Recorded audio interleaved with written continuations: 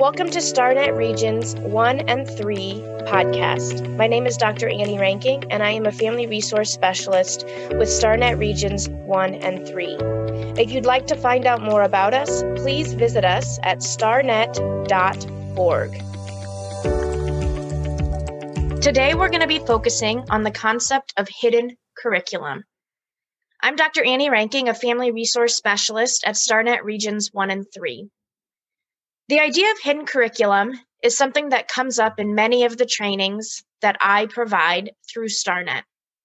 Hidden curriculum is defined as in many different ways. However, it is a concept that describes the often unarticulated, often unacknowledged, and unconscious concepts that the children are taught in our classrooms, in our early childhood classrooms and school buildings. This happens through teacher language, sometimes through school policies, and oftentimes through the curriculum that we provide. And in effect, this impacts the learning and overall self-esteem for the children that we are interacting with. The term hidden curriculum focuses on how schools create inequitable environments and was more popularized in 2018 when we had some authors who wrote a publication called Curriculum Development. In this publication, hidden curriculum was defined as the unwritten, unofficial, and often unintended lessons, values, and perspectives that children learn in school, while the, quote, formal curriculum consists of the courses, lessons, and learning activities students or children participate in, as well as knowledge and skills educators intentionally teach to children. The hidden curriculum consists of the unspoken or implicit academic, social, and cultural messages that are communicated to students while they are in school. So going further, hidden curriculum touches on every aspect of education. It touches on every aspect so much that there are places that list example after example after example. While the hidden curriculum in any given school encompasses an enormous variety of potential intellectual, social, cultural, and environmental factors, far too many to extensively catalog here in this short podcast today. But thinking about hidden curriculum, it's important to identify some examples, such as the cultural expectations that are sometimes children experience of lowering educators' academic expectations for students based on tracking level, family history, social class, cultural, socioeconomic status, ability, immigration status, and so forth. Another common hidden curriculum is through our cultural values. These can be the school values that are transmitted in various ways, such as saying, oh, he won't do well, his parents don't care. Or all they want him to do is be an athlete. He's not going to do any of our work. So then we can go on to discuss curricular topics and how we engage in curricular topics in our classrooms. How are we engaging in teaching strategies that are inclusive, school structures that are inclusive, and also thinking about the policies that we have within our classrooms?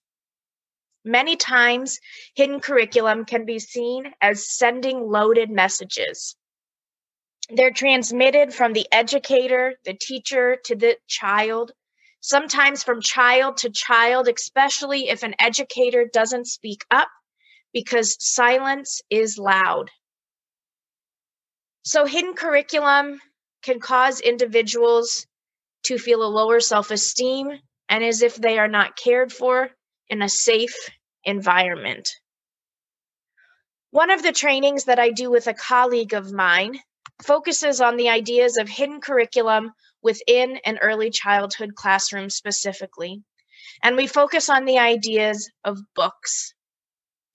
Books and materials in the classroom need to ensure that they have three important things. They have mirrors, windows, and sliding glass doors.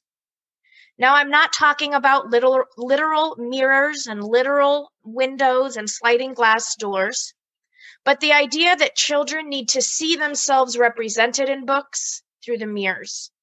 Children need to see representation of differences in books through the windows, looking into someone else's culture.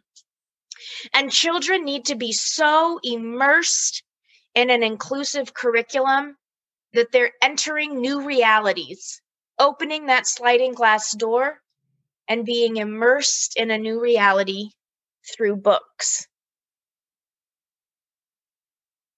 And so how might we think about having positive examples in our classroom?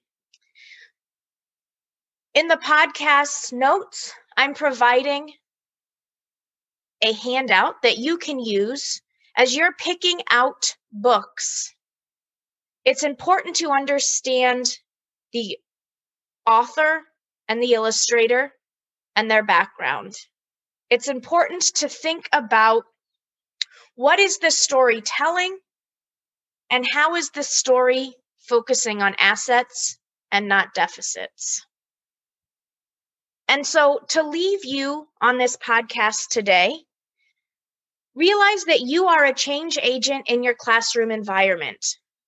I've given you just a piece of what hidden curriculum is, but I invite you to dive deeper.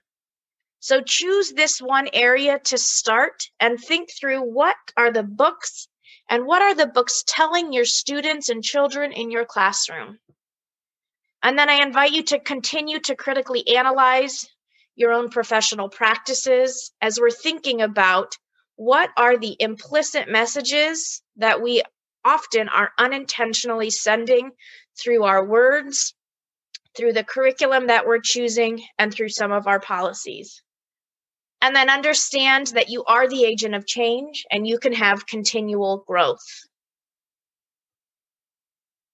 And so with that, while this has been a short podcast, I hope that you have been able to gain some more knowledge on the concept of hidden curriculum. Thank you so much for joining me today. Thank you for listening to our podcast from StarNet Regions 1 and 3. If you'd like to find out more about us, please visit us at starnet.org.